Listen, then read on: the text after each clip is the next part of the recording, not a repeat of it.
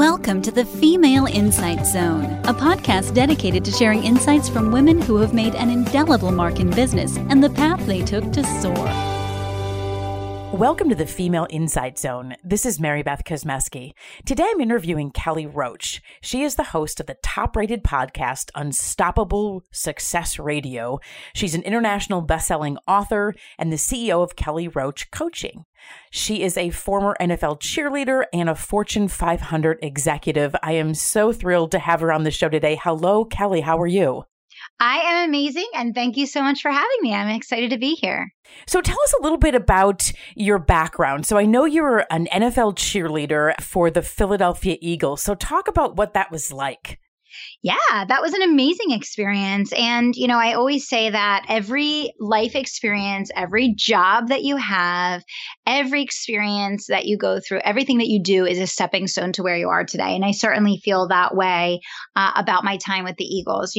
Working for an NFL team, especially as their PR arm, as the cheerleading team is, being on camera, being interviewed by the press, meeting with CEOs, doing charity events with the players, speaking publicly, it definitely prepares you to be an entrepreneur in so many ways, not only from the discipline that you have to display and the high standards that you are accustomed to working with, but you really have to be willing to put yourself out there in a big, bold way. And I think for me, that definitely prepared me for entrepreneurship in countless ways.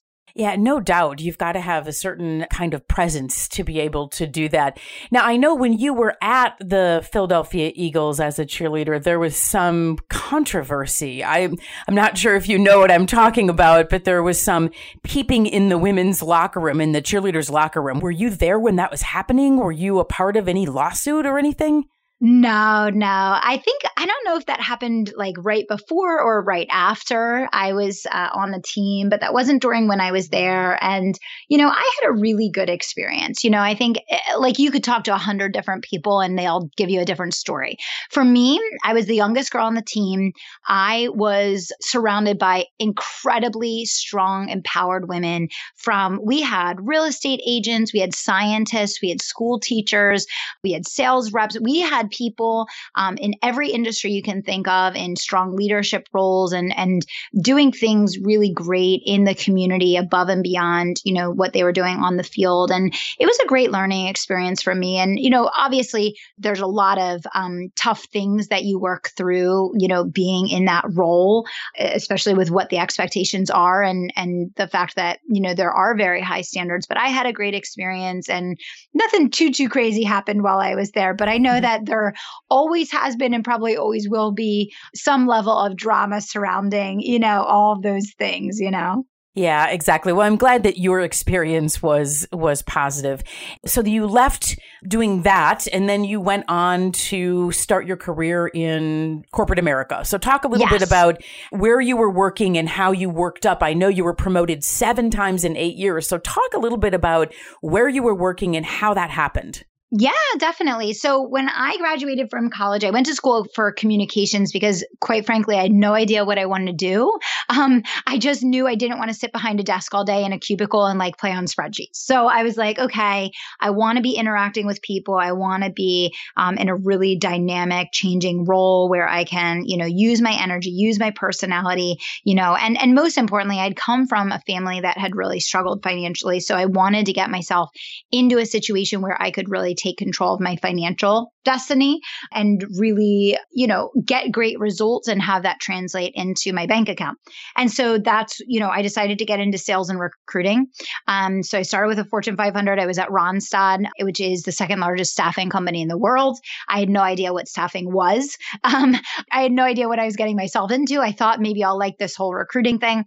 And then I got started and I just fell in love with sales. From day one, I loved the challenge. I loved the hunt.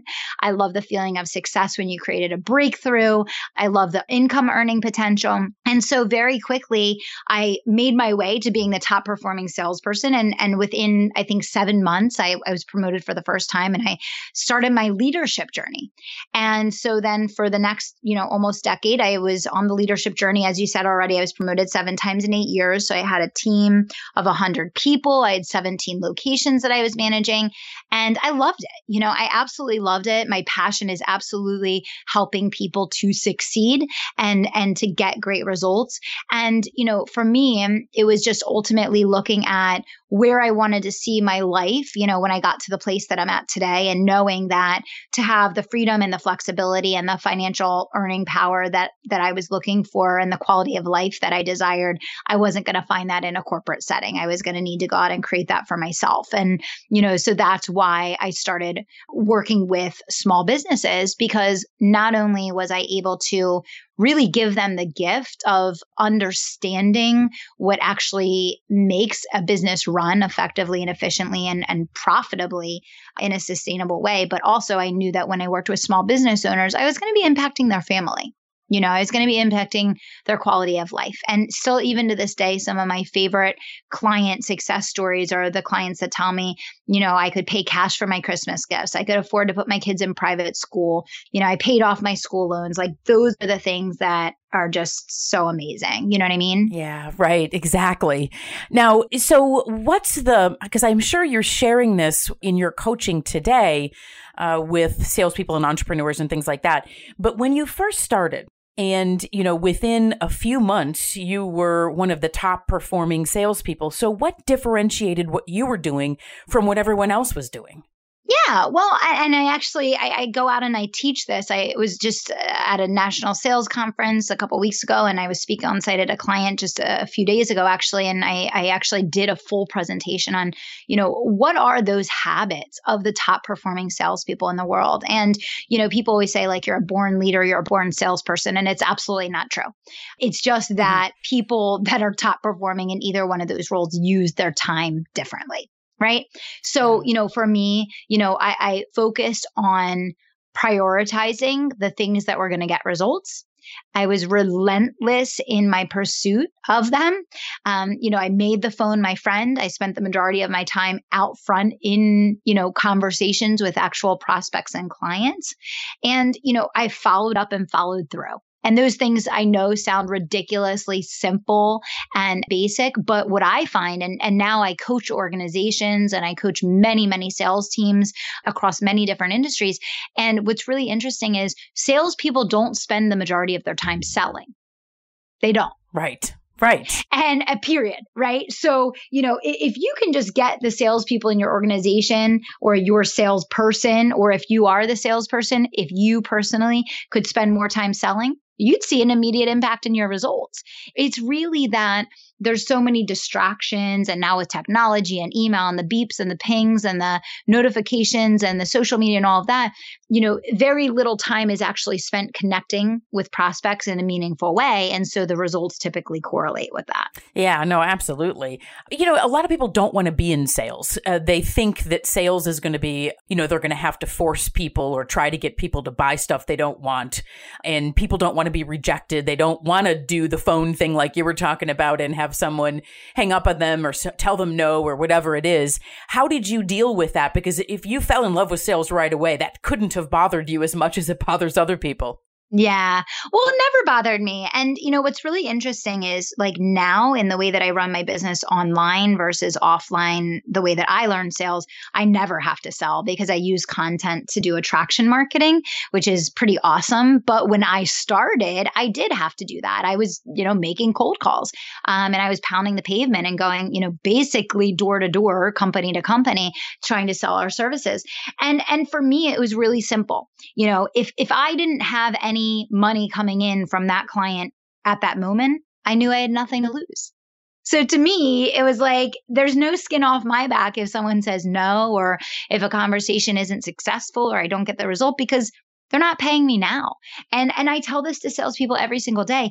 If you are selling a product or service to a qualified buyer, you're simply asking them to investigate your solution to see whether or not it's a match for them. You don't really ever have to sell anything to anyone if you're talking to qualified buyers, because if you're talking to qualified buyers, those people already raised their hand and said, yes, I want this solution. Yes, the history of my buying decision shows that I already spend money on this particular segment because it's valuable to me, right? And almost everything in life is a habitual need. There's very few things that are a one-time ever purchase. Even look at real estate agents who you're thinking about a house. How many times in a lifetime does someone buy a house? Even real estate agents rely on repeat and referral business. So if that doesn't tell you, that people are habitual buyers, nothing else does. So to me, it's like, you really have to work on the head trash, because if someone's not paying you currently, there's really nothing to lose. Yeah, I agree. And what happens when, you're in that sales environment, you're working really hard, you're doing all the follow-up, you're doing all the work you need to do, but then you sort of lose your passion for whatever reason. I'm sure that this happens when you're coaching people. How do you coach them out of that, to get that passion back, to love what they're doing again? Yeah, I think the biggest thing is I think we forget why we're doing what we're doing, and we lose the connection to how it will impact the quality of our lives. Right. So like when you wake up in the morning and you're fired up about paying off your mortgage, and you know that you're going to be financially free when you pay that house off, and that's what you're waking up in the morning to do each day. Well, that's a very different thing than you waking up in the morning and feeling like you have a pit in your stomach because you have to go make calls for 3 hours and you're doing it without meaning or purpose or direction. And so to me, it's really taking time every day to begin and end your day with gratitude, and begin and end your day with a clear focus on why the heck am I getting up and doing this? Like, what is my reason for being on the planet? What's my mission here? What am I trying to accomplish and why? And then letting that be the driver. Right. So it's kind of taking your long-term goals and turning them into short-term motivation and inspiration to do something right now. Because if you do something right now, you're not going to pay off your mortgage. But over time, if you continue to do things right now, you'll be able to do that. So talk about, I know you wrote a book. Talk about your book and some of the other resources that you might have for people to access your website, other things like that. Yeah, definitely. Well, Unstoppable Success Radio is my podcast, and we're live 3 times a week with new shows to help business owners learn how to go faster, be smarter, get more results with less working hours. So I would say definitely check out Unstoppable Success Radio. And I have a new book actually coming out, my second book coming out in October, on October 3rd. It's called Bigger Than You. And it's all about how entrepreneurs can build a winning team that can sell, market, and serve for them, so that they can keep growing their businesses without having to work more and longer hours. And I have actually a little text opt-in if people want to get notifications for that. Is that okay to share? Yeah, absolutely. Yeah, so you can just text in Bigger Than You. It's all one word, no spaces, Bigger Than You to 44222. So if you're a business owner and you're thinking about starting a business, you're running a business currently and you want to scale up faster, or you're thinking, I feel like I'm maxed out, I'm exhausted, I need support, I need people on board, I have to figure out this whole team thing, then this is a great next step for you, because, we have such a small window of how much one person can do alone. So if you want to stay in business for the long term, you want to be able to scale and grow, a team is going to be essential to that. So Bigger Than You, 44222, and you can get free tools and resources and trainings to help you get that process started, and notifications about when the book releases. That is awesome. And so I have one final question. I know that you have a family. How do you balance all of the things that you're doing in your work and your travel and all of that with your family and your life? Yeah, definitely. Well, I am a lunatic with my calendar. I have workout time and family time and very specific things on the calendar blocked, because I have 5 different people on my team putting things on my calendar. So my schedule can get, very tight, very crazy, but I make sure that my priority is always family first. And that's actually one of the core principles of my business and of how I teach business growth strategy. And so that makes it easy because I know that's my priority. So when I'm making a decision, I always ask myself, is this the right thing for my family? And, I've also made a lot of decisions and a lot of sacrifices in order to do that. When my daughter was born, I retired my husband. So he's been home full time with my daughter since she was born. And that's the power of online marketing. That's what's possible for us with the online tools that are now available. And so for me, it was really important. I didn't want to put my daughter in daycare. I wanted her to be home with us. And, the fact that she is home with my husband also allows me to see her during the day, to take breaks during the day and spend time with her, and then make sure that the second I'm wrapping up for the day, my night is free and clear to focus entirely on my family. Well, it sounds perfect, actually. So thank you very perfect, but a lot of messy work on the inside. I don't want it to come across as clean and easy, because it's not. It is the right thing, but it's a lot of hard work to make that all come together. Yeah, I imagine so. Well, thank you, Kelly, for being a part of the Female Insight Zone today. This was really great. I am so glad I got to be here, and I really appreciate you having me. Thank you. Thanks for listening to the Female Insight Zone, a podcast dedicated to sharing insights from women who have made an indelible mark in business and the path they took to soar. This podcast is a part of the C-Suite Radio Network. For more top business podcasts, visit c-suiteradio.com.